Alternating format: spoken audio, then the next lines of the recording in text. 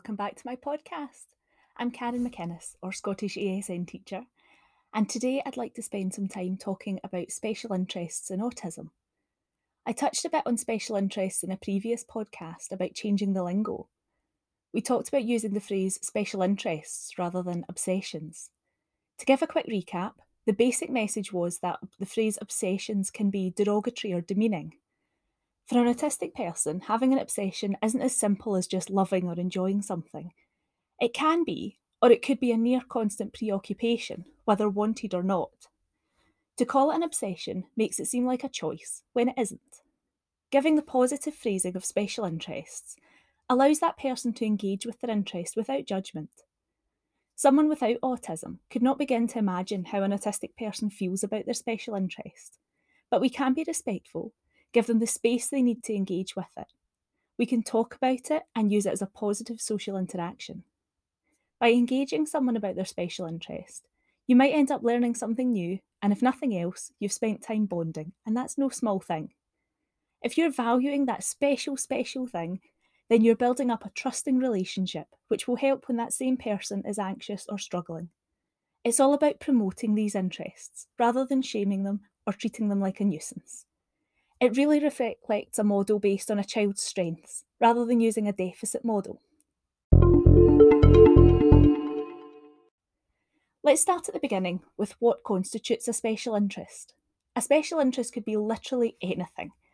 A specific toy, a mechanism, a period of history. The possibilities really are endless. The one thing all these possibilities have in common is that they are important to someone. Someone, somewhere, has this specific thing as their special interest, and it makes up a core part of their world. Examples I've come across in my career are trains, maps, taking bikes apart and fixing them, dinosaurs, numbers, the Gruffalo, and the Tudors. All the children who exhibited one of these special interests was passionate, excited, and happy when communicating about or engaging with their interest. And nothing makes me happier than a happy child. It's important to note here that there's a difference between a special interest and stimming. Stimming is a repetitive behaviour which could be jumping, flapping hands, verbal cues, or spinning, amongst other things. Stimming helps deal with sensory input and processing, can be enjoyable, and can help minimise anxiety or block out unwanted stimuli. A special interest is more commonly a thing or a topic. Often, if a special interest relates to an item, an autistic child has a high level of attention to detail and may be highly focused on the subject or item. Most often, a special interest is focused on the mechanical or how it works, rather than the physiological or how people work. This links back to the need for a predictable, safe routine, not unpredictable and impulsive humans. Just because something can be categorised as a special interest doesn't mean that the child can't be passionate, enthusiastic, and talented in this area. By this I mean, don't write something off as a special interest. Use it, incorporate it into your teaching, and think about how it can help teach life skills. Use a child's expertise and watch them become more confident and brave. There's no time limit to a special interest. What's a special interest now might be old news in a few weeks. It's interesting to see how special interests can evolve and change over time. There are a number of lists available online where autistic people have listed their special interests, starting with when they're a child to the present day. One really important aspect to special interests is this, and if you take one thing away from this podcast, let it be this part. If a child enjoys it, it is age appropriate. So let's unpick that a little, especially with toys or reading materials.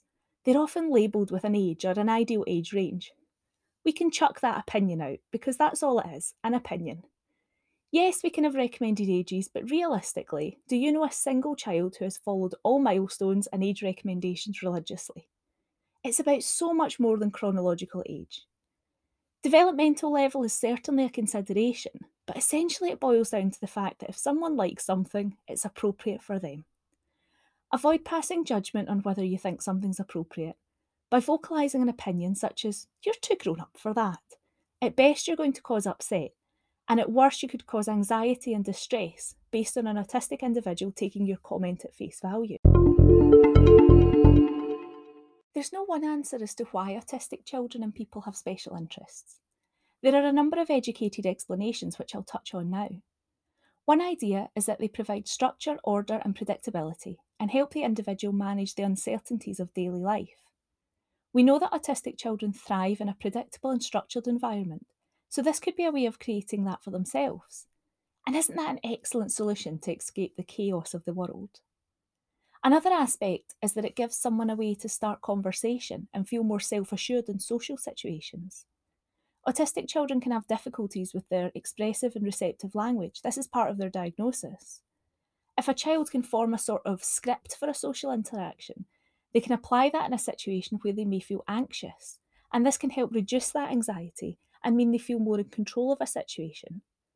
I don't know about you, but I've had experiences in the past where I've been chatting with an autistic child and they're clearly following their own script. I'll give an example. I greeted a child one morning with, "Good morning, how are you?" She replied, "Good, thank you, how are you?" "I'm well, thank you. Are you looking forward to a good day at school?" "Yes, I did, thank you," she says. "I had a dinner and a bath." I carried on following her lead and ended the conversation shortly afterwards to allow her to carry on with her morning. I was worried I'd caused initial anxiety, so let the class teacher know that she might need a bit of time before starting work. When I reflected on the conversation later, I realised that I usually ask this child, "Did you have a nice evening?" or "Did you have a nice weekend?" She had clearly prepared an answer to my usual question, and I'd thrown her off when I asked something different. Something as simple and as easy to me as changing my usual question had potential to cause real distress for this child. So, to sum up, conversation and social interactions can be really difficult for an autistic person. Having a list of conversation starters and a list of facts or information can give an outline for an interaction, making it predictable and safe. Talking about special interests can help someone relax and feel happy. It's the equivalent to a safe place where a child feels comfortable. They're in control and they know their subject inside out. The world is so unpredictable. Special interests are the same and predictable. It can bring a sense of calm to a chaotic world. Special interests can be another way to help an autistic child stay in their optimal window of tolerance. We've chatted a bit about this before, but to give a quick overview, we all have our optimal window of tolerance. This is our comfort zone, we are calm and settled, and can regulate for small blips or inconveniences. For an autistic child, their window is smaller and harder to stay in. If we move out this window, we can move up. This displays as anger, distress, big feelings. Or we can move down, and this displays as withdrawn, a child who feels numb. Things that help us stay in the window or self-regulate are things like sensory integration, self-soothing strategies, and stimming. Special interests can also help a child stay in their optimal window.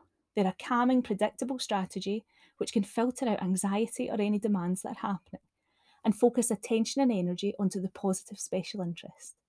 It's a form of recharging the social battery. Social situations can cause a real drain, and time is needed to reset and recharge. Special interests can simply be a way to block out negative thought patterns or anxiety. If all of the child's focus is on the special interest, it doesn't leave any energy for a negative thought. Engaging with special interests can help improve and model social interactions and attention and focus. Some autistic children may have pets or dolls as a special interest. These do not present a socially complex partner and can provide for low-stress interactions. Essentially, special interests provide sensory stimulation, opportunities for categorisation, cause and effect, and are predictable and safe. For an autistic child, as with any child, it's important to celebrate successes. So why not use this special interest to boost success? Instead of fighting against a special interest, use it and work with it. Yes, you might be fed up talking about photography or dolls, but when you take a minute to think how amazing that child feels, knowing that you care and will take the time to share an interest with them, then it becomes much easier to have that engagement again. Try not to use special interests as a reward. I'm not a fan of working towards rewards with an ASN anyway, as I don't think an extrinsic motivator works well within this setting, and some children won't ever make the link between the reward and the work. This is in the same vein that I never use consequences to discourage a particular behaviour or action. A consequence just doesn't work if a child cannot make the connection between the preceding behaviour and the result. Developmentally, the children I work with and have worked with are not at the stage of being able to link that together. It all circles back to theory of mind. I'm purposefully not commenting on a mainstream setting here. mainly because it's not my area of expertise and I don't think I'm very qualified to comment. This is also an example of setting children up to fail if they're never able to gain the reward through no fault of their own, for example, distressed behaviours due to sensory overload. Instead of offering a special interest as a reward after a demand or activity, try to incorporate it throughout the activity. If a child's special interest is trains, could they have a train whilst completing a maths job? If a child enjoys a certain type of music, could they listen through headphones whilst doing their literacy jobs? If you go with the reward strategy, you're essentially dangling a special interest in front of a child, yet expecting them to fully focus elsewhere. Think of something you really enjoy. Now imagine I dangled that in front of you whilst expecting you to do your tax return. Would that be an accurate tax return? Or would you be rushing and distracted? Compromise with the child, incorporate their interests into their activities, and watch their focus and enthusiasm blossom. Get out of the mindset that you're giving in to a child somehow by allowing them to have the thing they like. Remember that they are a little child. You're not in a power struggle with them. And if you try, I guarantee you'll not win. Some of my autistic learners are the most determined people I know, and I would not recommend going toe to toe with them. Be the adult, maintain that positive relationship you've worked so hard to create, and allow compromises to enable your pupil to feel safe and be able to access their learning. One way we can incorporate a special interest into a child's day is to give them access to it in the form of a choose. So a child's timetable would have an activity, then a choose, activity, and choose. The choose is the consistent next. This is a really good way to help support an autistic child to self-regulate, rather than have the fizzy juice bottle effect. Let me take a minute to explain. In this analogy, the child is a bottle of fizzy juice. Every blip, every minor inconvenience, every issue shakes the bottle.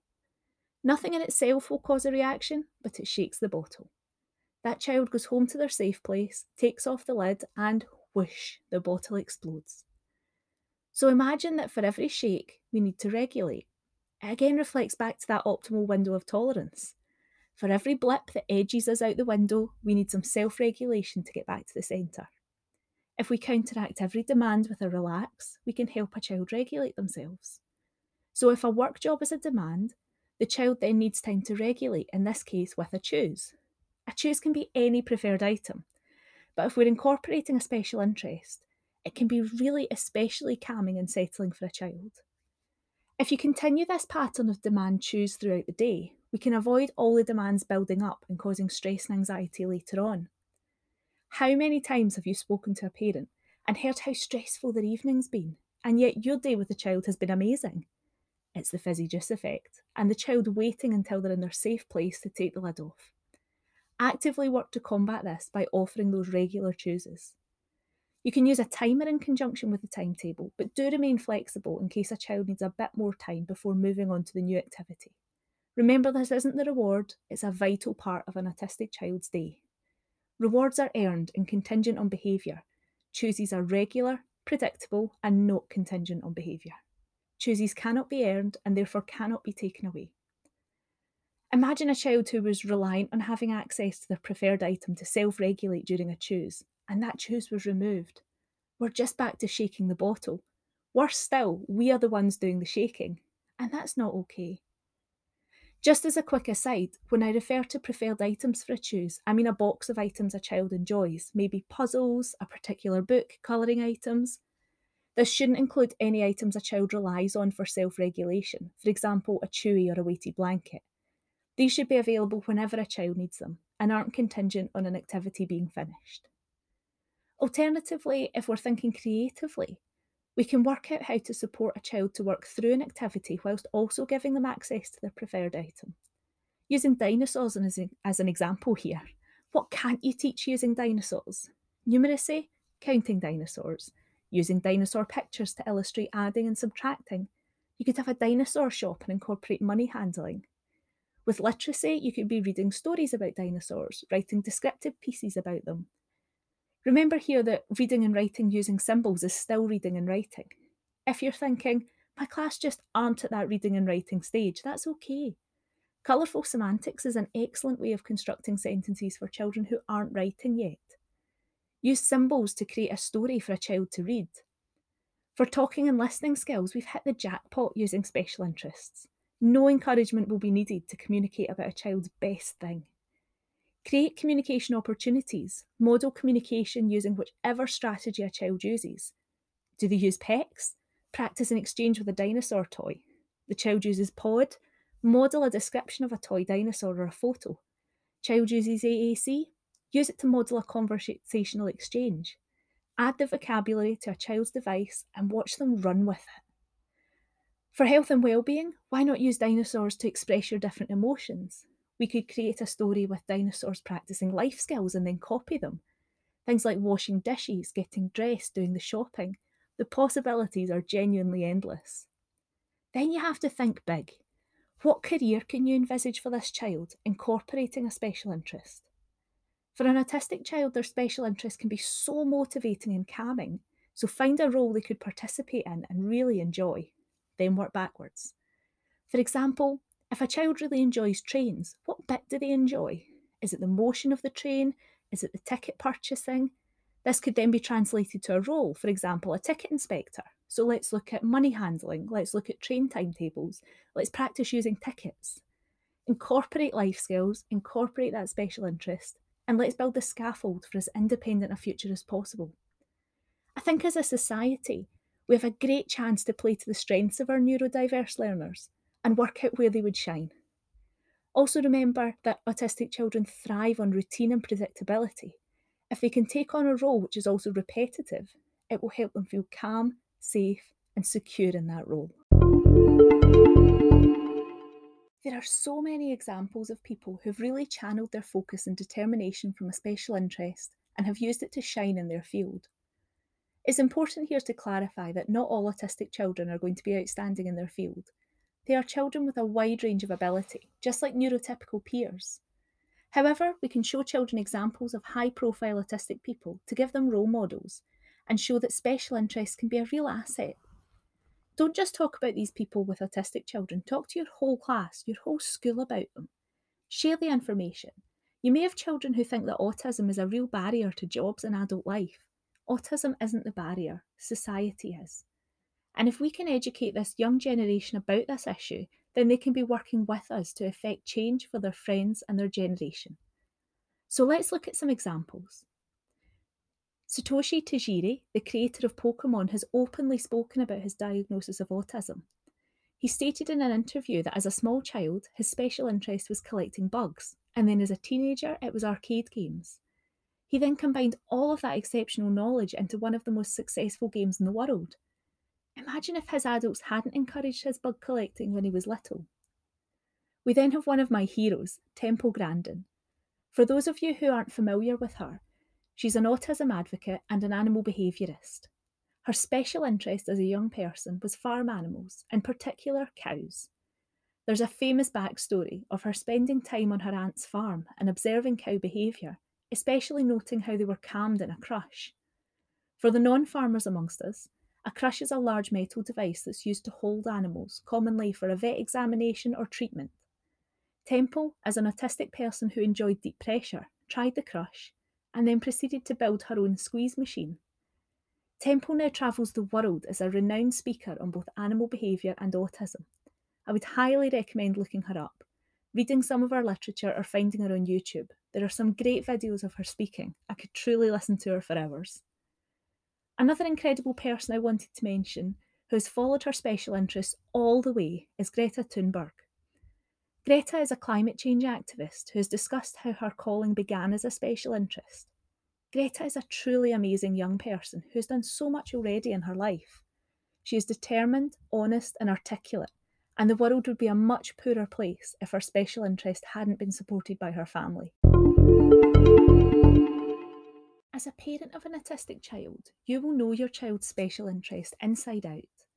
There are ways you can work with it too, such as sourcing books or toys relating to the special interest, carving out time to talk about it, letting friends and family know, especially if there's an upcoming holiday, so presents can be really meaningful to that special interest. If there's a social club or a space relating to the special interest available, sign your child up.